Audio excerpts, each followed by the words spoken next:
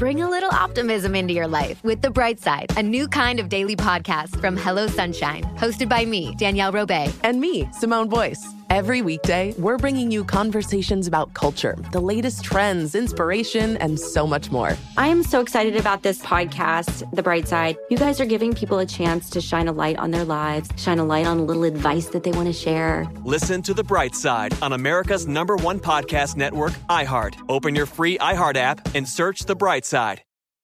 Welcome to Noble Blood, a production of iHeartRadio and Grim and Mild from Aaron Mahnke. Listener discretion advised. Hey, this is Dana Schwartz, host of Noble Blood, the podcast you are currently listening to. Just a few quick bits of housekeeping before the episode today. I wrote a novel called Immortality, a Love Story. It's a sequel to the book I wrote last year, Anatomy, a Love Story. And if you liked that, or you're just interested in spooky stories about 19th century British doctors, please pre-order.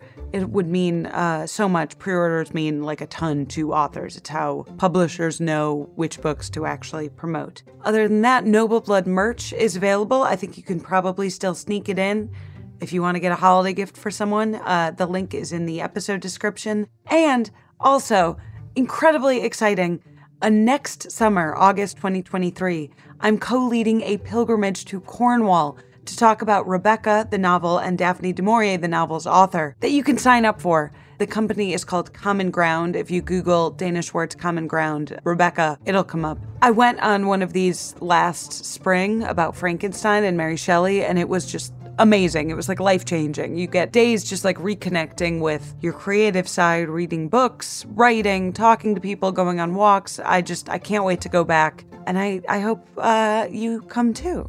So yeah, that's the housekeeping, and now let's dive in.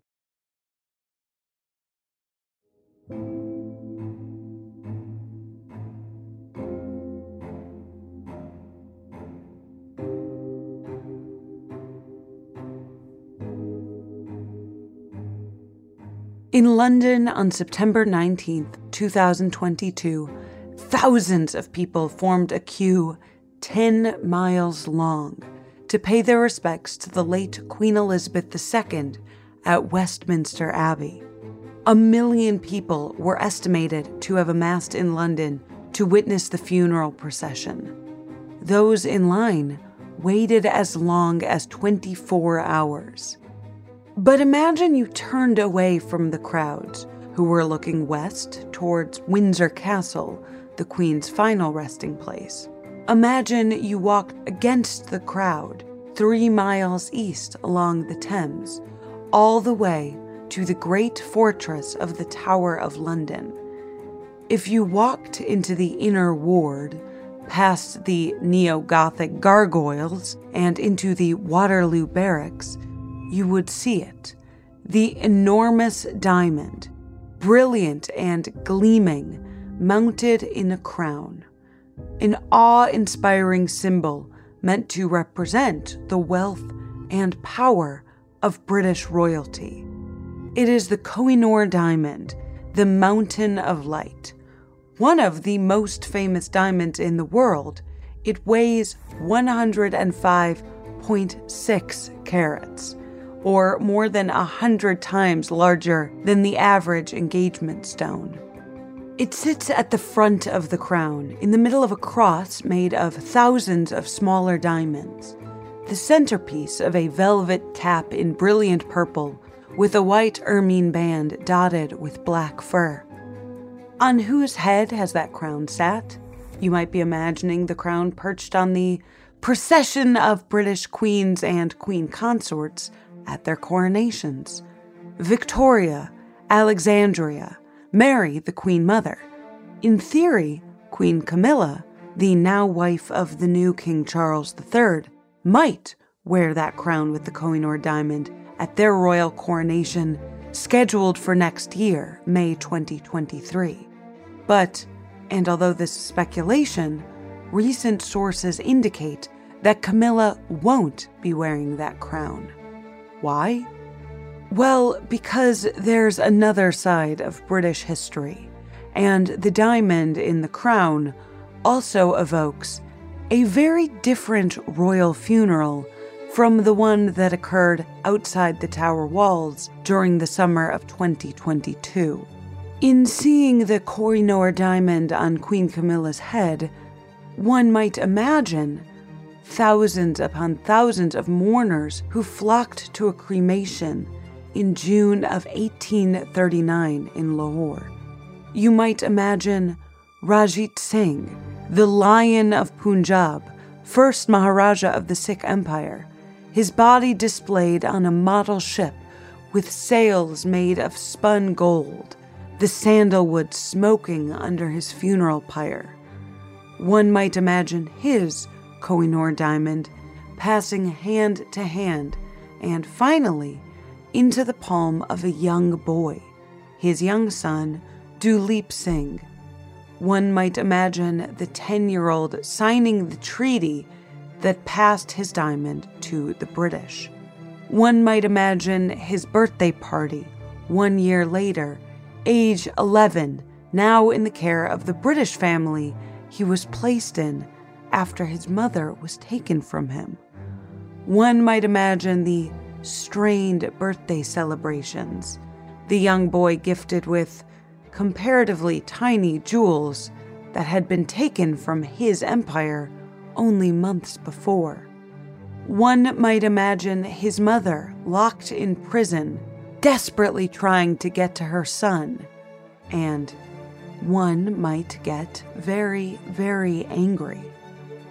In 1849, the British separated a little boy from his mother and separated a jewel from a continent. Ever since, many Indians have wanted the Koh-I-Noor diamond back.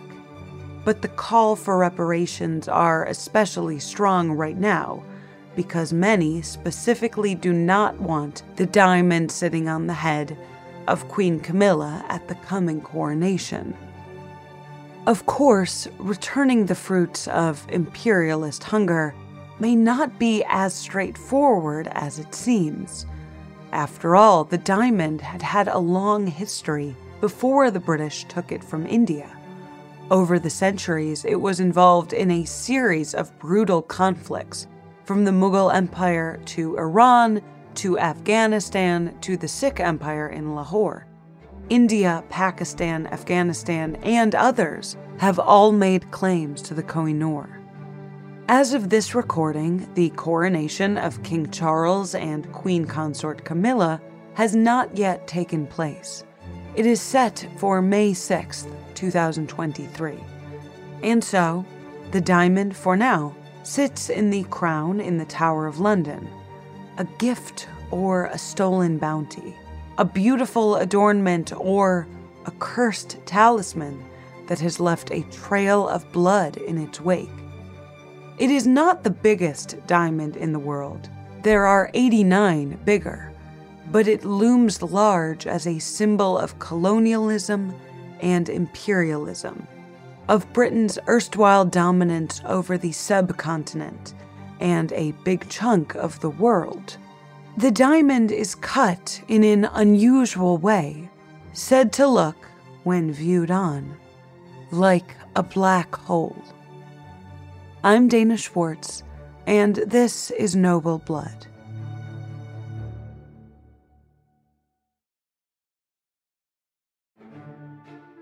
In the Bhagavad Purana, a revered Hindu text, there's a story about the most famous jewel in Hindu legend, the Syamantaka. Sometimes described as a ruby, sometimes a diamond, the sun god himself wore the dazzlingly bright Syamantaka around his neck. When it made its way into the hands of men, it was a resplendent blessing or a disastrous curse. Murder and bloodshed attended the gemstone. Perhaps, legend has it, the Syamantaka was, in fact, the diamond we know today as the Koh-I-Noor, forged by the gods themselves. For the less legendary-minded among us, it's more likely that the Koh-I-Noor was sieved from a riverbed in India, an unusual but not impossibly large diamond, the size of an egg. Today, we may think of blood diamonds, mined in conflict zones in Angola or Sierra Leone. But until the 18th century, almost all of the diamonds in the world were from India. The Koh-I-Noor made its first definitive historical appearance in the Mughal dynasty, a Muslim empire that came to rule much of South Asia between the early 16th and mid-19th centuries.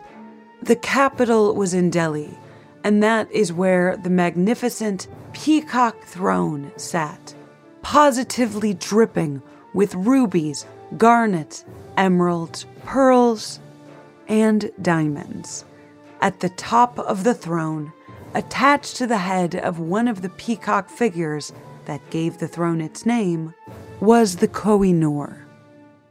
In 1739, Nader Shah of Iran staged a bloody conquest of Delhi. In the end, he took the peacock throne out of India, and the Koh-I-Noor with it. Nader Shah wore it in his armband alongside the Timur ruby, which was possibly even more valuable at the time. The Mughals did not consider diamonds as the most precious of the stones. They were more interested in rubies, the brilliant crimson. Nader Shah was assassinated by beheading 8 years after acquiring his bounty.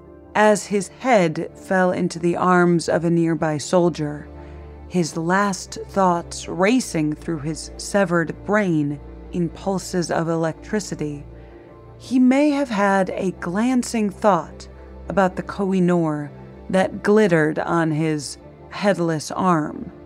He may have wondered, as many have since, if the diamond was a curse to all its conquerors. Nader Shah was dead.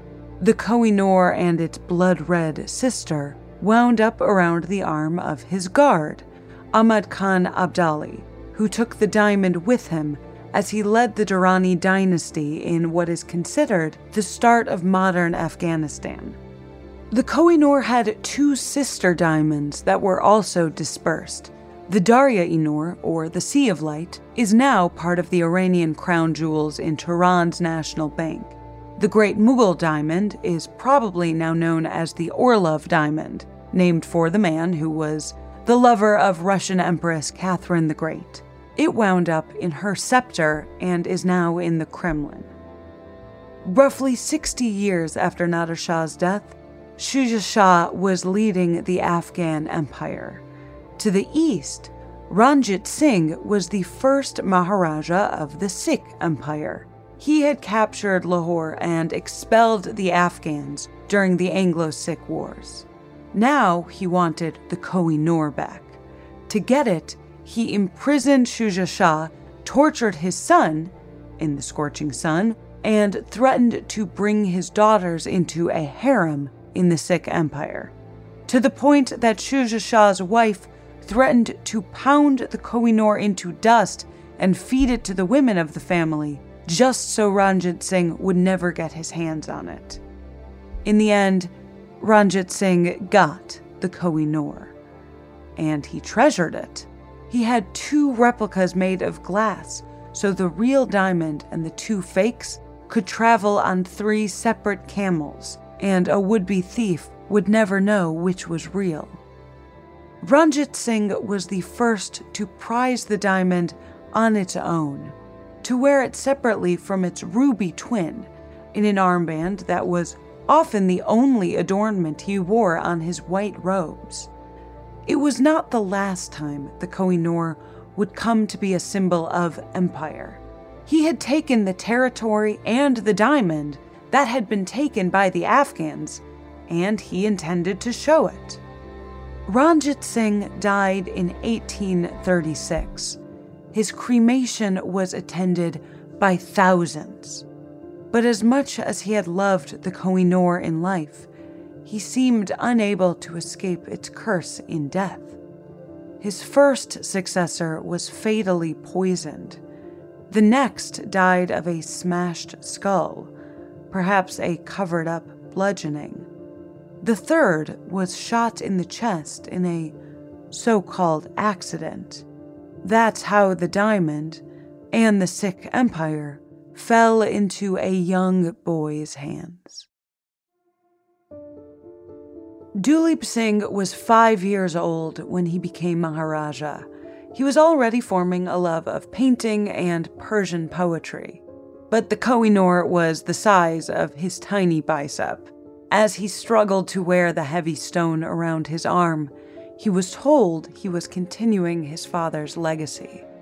But he couldn't really remember his father, the fearsome Ranjit Singh. What he knew was his mother, Jindan, who was only 26 years old when her son ascended to rule the Punjab. She was a fierce, low-born, beautiful woman who refused to be screened off in the women's quarters. She was attentive when, in 1845, the First Anglo-Sikh War broke out against Britain's East India Company. She listened to the terms of the Treaty of Lahore at the end of the war, which stipulated that her son could remain Maharaja only under the so-called care of the British, only until he turned 16, they claimed. Maharani Jindan was not fooled. This was an occupying power coercing her son to pay them to act against his interests in his name. She told him to resist at every turn.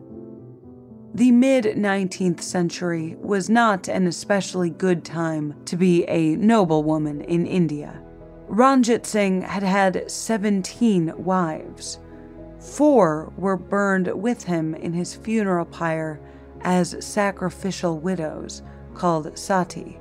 7 enslaved girls had also burned in the smoke, and skin and sandalwood.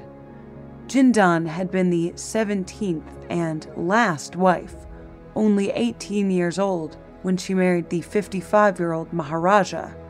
Rumors swirled about her supposed sexual indiscretions. And now the British, too, had no use for a meddling young woman. They decided that her, quote, general misconduct and habits of intrigue are sufficient to justify her separation from her son. The British government, being the guardian of the Maharaja, have the right to separate him from the contagion of her evil practice. End quote. Duleep Singh at this point was 9 years old. His fierce, beautiful mother, his one truest protector, was thrown screaming into a prison cell. So when the Second Anglo-Sikh War erupted in 1848, there was no one to protect him. This time, the treaty that ended the war did not even pretend at friendship. According to historians William Dalrymple and Anita Anand, quote, the child, terrified by the recent fighting in his kingdom, separated from his mother and surrounded by foreigners, was told he must sign over his kingdom, his fortune, and his future. His British allies now required nothing less than his complete acquiescence. The 9-year-old Duleep Singh was utterly alone. In the first article of the treaty, he signed over the entire territory of the Punjab to the British. In the second, he ceded all state property to the East India Company. The second article was not specific enough for the British. They included a third article, all on its own, which solely concerned the coveted diamond. The Koh-I-Noor, it said, must be surrendered to the Queen, then Victoria, of England. The treaty is known as the Act of Submission. So, by the age of 10, Duleep Singh had lost his diamond, his kingdom, and his mother to the British. He was placed in the care of a British family, even though he had a mother who loved him, who was writing prison letters to her British captors, begging them in the name of their God to reunite her with her son, promising, quote, I will accept what you say. There is no one with my son. He has no sister, no brother. To whose care has he been entrusted? End quote. The answer was John Spencer Logan, a Scottish doctor, and his wife, Lena. Logan was kind enough for a guy who was essentially an accessory to kidnapping. In one of the wildest anecdotes from this whole period, Logan threw Duleep an 11th birthday party in which he showered the boy with his own jewels, recently taken from his kingdom by the British. Only the smallest of his jewels, of course. We can imagine the sorrow of that little boy, draped in jewels, surrounded by strangers, without his mother. We can only wonder if any part of him knew that, miles away, his mother was trying to get to him. Yes, only a few days after her son signed the treaty, Rani Jindan, the absolute badass, dressed in rags and broke out of prison, leaving a note to the British, quote, "You put me in a cage and locked me up. For all your locks and your sentries, I got out by magic. I had told you plainly not to push me too hard." End quote. She walked 800 miles to Nepal. The history of colonialism is brutal, a history of bloodshed and children ripped from their parents. While Jindan did make it to Nepal, the British had beaten her there, and they gave her sanctuary only as long as she promised never to contact her son again. It is probably too romantic and sentimental to imagine that something in young Duleep knew that his mother was trying to reach him. It's pure magical thinking, but the magical Koh-I-Noor diamond will do that to you. In April of 1850, the Koh-I-Noor wound up locked in an iron chest on a ship leaving Bombay. You can be forgiven for hoping at this point in the story that it drowns there, that it never reaches the British and concludes its cursed, magical existence at the bottom of the sea. It almost did. The crew of the ship came down with cholera. The ship got caught in a massive storm at sea. On June 27th, Queen Victoria survived a seemingly random assassination attempt in which a man caned her in the head. On June 30th, her former Prime Minister Robert Peel was fatally trampled by his own horse. That very day, the Koh-I-Noor arrived on the shores of England. I'll leave it to you to decide if all this was the curse of the diamond, of the little boy and his mother. Maybe it was pure bad luck. I'll just say this. The ship carrying the Koh-I-Noor was named the Medea, the woman of Greek myth who murders her own children in fury and revenge. If you're superstitious, you might wonder what the Koh-I-Noor, at this point chained in irons, had in its carbon heart. 10 months later, Queen Victoria and her husband, Prince Albert, welcomed the world to London for the World's Fair. They displayed the Koh-I-Noor to the British public for the first time, and the British public was not impressed. Quote, "To ordinary eyes," said one reviewer, "it is nothing more than an egg-shaped lump of glass." End quote. Satire magazine Punch called it the Mountain of Darkness and claimed a Frenchman said that it shone with, quote, "about as much light as the sun in England." End quote. Queen Victoria herself, upon first seeing the gem, had dismissed it, remarking that it was so badly cut that it was spoiled.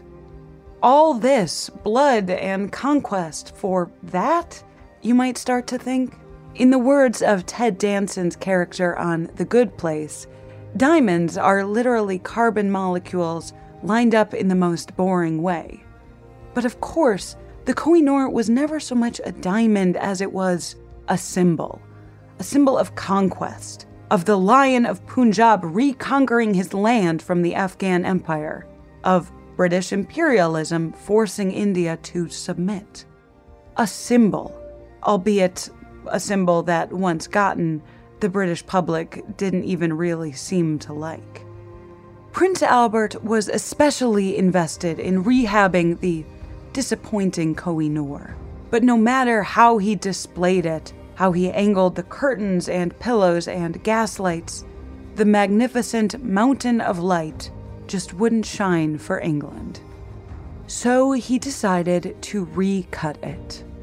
In early modern India, the prevailing trend was to cut diamonds in order to best preserve their size. But in England, the style was to sacrifice size for sparkliness. And in July of 1852, gem cutters embarked on 38 days of work that would surgically anglicize the Koh-I-Noor. In the end, what remained of the Mountain of Light was 60% of its original size. True to cursed form, the man who made the first cut died of a stroke within weeks. But those losses didn't seem to matter to the British. They took the remains of their diamond, held it to the light, and saw it, finally, obediently, shine. In 1855, Queen Victoria debuted the new Koh-I-Noor in a crown of gold and silver flowers, with hundreds of pearls and thousands of smaller diamonds. When her husband, Prince Albert, died, she dressed in all black for the rest of her life, as covered on this podcast. But in her very first appearance after his death, she also wore the Koh-I-Noor. Her look, in all black, was coincidentally an exact inverse of Ranjit Singh, who had worn the diamond over robes of white. Queen Victoria outlived Duleep Singh. Under the influence of the British, he converted to Christianity as a teenager. He cut his hair against the Sikh tradition, grieving the Punjabi people he'd left behind. In 1861, after a separation of 14 years, he did finally see his mother again. Jindal, nearly blind, brought her fingers to her son's face. She felt the hard angles of jaw that had replaced the soft cheeks she'd known of her precious little boy. Under his mother's influence, Duleep converted back to Sikhism. He fell out of favor with Queen Victoria and died in poverty in Paris in 1893. His children remained in England. We covered the suffragette Sophia Duleep Singh on this podcast. Queen Victoria died in 1901, and a new line of inheritance for the Koh-I-Noor began. No longer did it pass on thrones and armbands of men. Now the diamond moved from British queen to queen, the bauble in a crown. A new myth took hold, wishful thinking perhaps, that the diamond brought bad luck only to its male wearers. Maybe a matrilineal inheritance could avoid the so-called curse.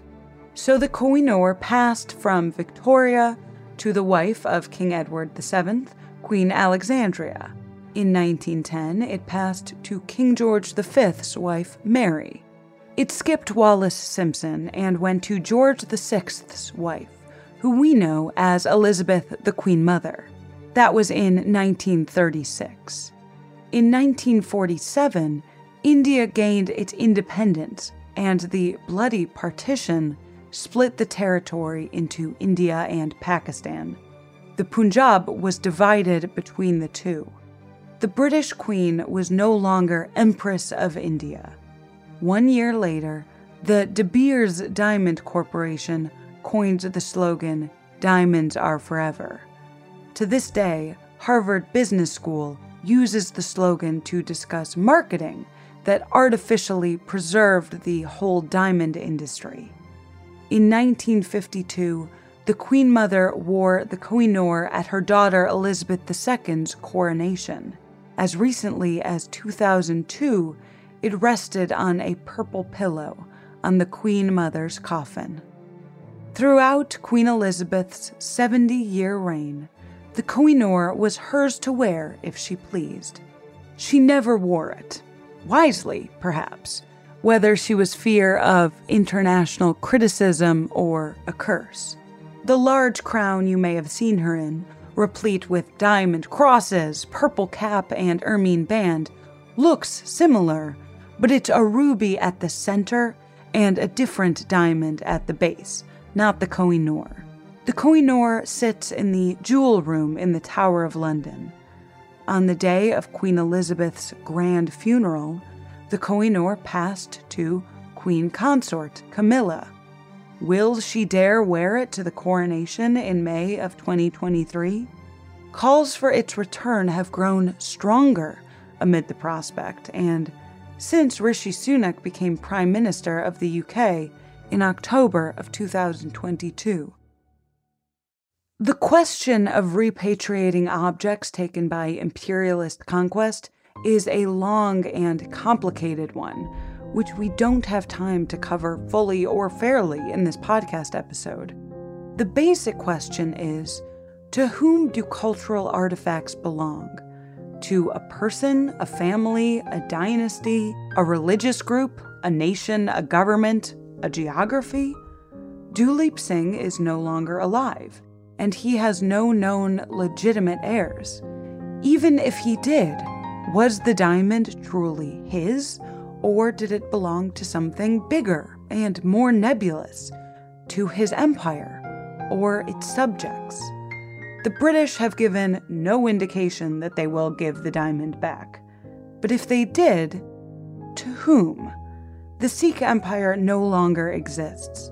The Punjab region from which the diamond was taken is now divided between two countries, Pakistan, India, and Afghanistan, Iran, and smaller states and communities within them have all made competing claims. There is no doubt that the British were brutal imperialists who took the Koh-I-Noor from Duleep Singh, and there is no doubt that a long pre-colonial history of brutality got the diamond into his hand in the first place. Still, it doesn't feel right for the diamond to remain in captivity in England, a ready-made symbol of imperial conquest. I'm honestly left frustrated by the lack of an easy solution. Could the Koh-I-Noor live in peace in a museum between the Indian and Pakistani Punjab? Could it be divided like Solomon's baby? There's a certain poetry to that idea. The peacock throne was meant to invoke King Solomon's from the Quran, after all, but doing so would destroy the diamond. Frustratingly, idealism doesn't align with reality. Here's what I know. The Koh-I-Noor has been in British hands for nearly 2 centuries, but it has a history of not staying in one place forever.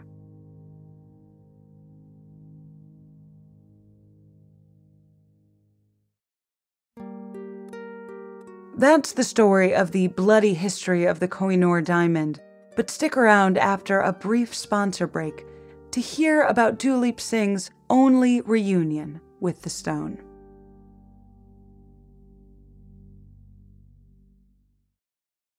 When you drive a vehicle so reliable it's backed by a 10-year, 100,000-mile limited warranty, you stop thinking about what you can't do and start doing what you never thought possible. Visit your local Kia dealer today to see what you're capable of in a vehicle that inspires confidence around every corner.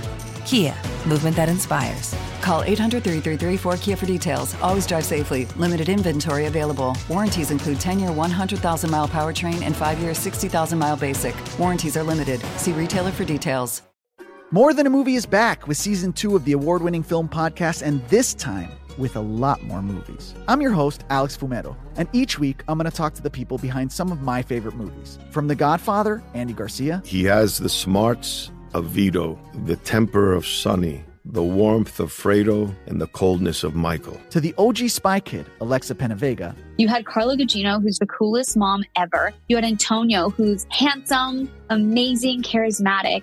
And then Carmen and Junie. I felt like a lot of other kids felt like this could be me. To the legend behind La Bamba, Lou Diamond Phillips. When I walked in, I didn't think I had a shot at Richie because John Stamos' picture was already up on the wall. Every episode will feature interviews with the biggest actors, directors, writers, and producers behind your favorite films and tap into the history of Latinos in film.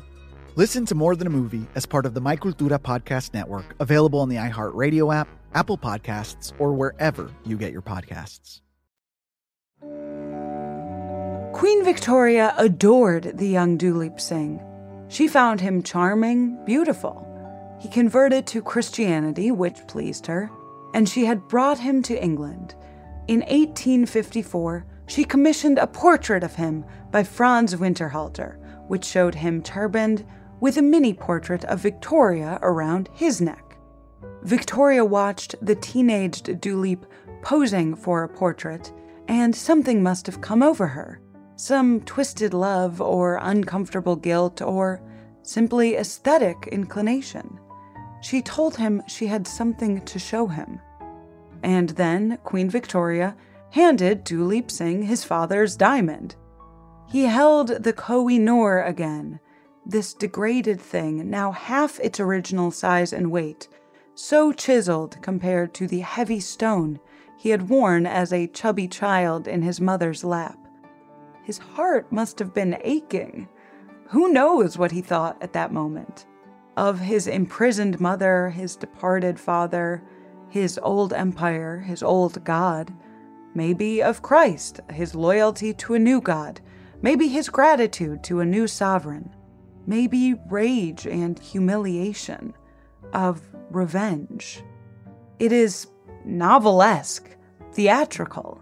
This young boy holding his inheritance in his hand by the windowsill. But it's also true. After some time, he gave the diamond back to the British Queen. Queen Victoria had never worn the Koh-I-Noor before then. Maybe she felt guilty. After he gave it back to her, though, maybe it was like she had been given permission. She started wearing it. But I can't help but wonder, what else could Duleep Singh have done? Thrown it out the window? Smashed it? Swallowed it? Diamonds are not, in fact, indestructible. Acetone, chlorine, bleach, extreme high temperatures all can damage them, but a boy's hand cannot. So Duleep Singh gave the Koh-I-Noor to England for a second time. This time not to faceless Britain in a treaty, but to the Queen herself in an intimate handoff. We cannot and will never know what it must have felt like and how much it might have hurt.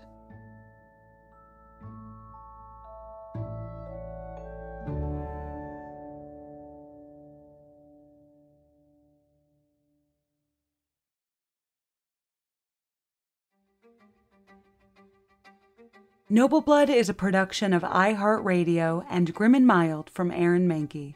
Noble Blood is hosted by me, Dana Schwartz. Additional writing and researching done by Hannah Johnston, Hannah Zwick, Mira Hayward, Courtney Sender, and Lori Goodman. The show is produced by Rima Il-Kayali, with supervising producer Josh Thane and executive producers Aaron Mahnke, Alex Williams, and Matt Frederick.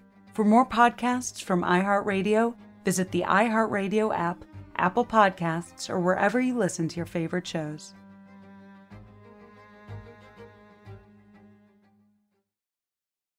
Bring a little optimism into your life with The Bright Side, a new kind of daily podcast from Hello Sunshine, hosted by me, Danielle Robay. And me, Simone Boyce. Every weekday, we're bringing you conversations about culture, the latest trends, inspiration, and so much more. I am so excited about this podcast, The Bright Side. You guys are giving people a chance to shine a light on their lives, shine a light on a little advice that they want to share. Listen to The Bright Side on America's #1 podcast network, iHeart. Open your free iHeart app and search The Bright Side.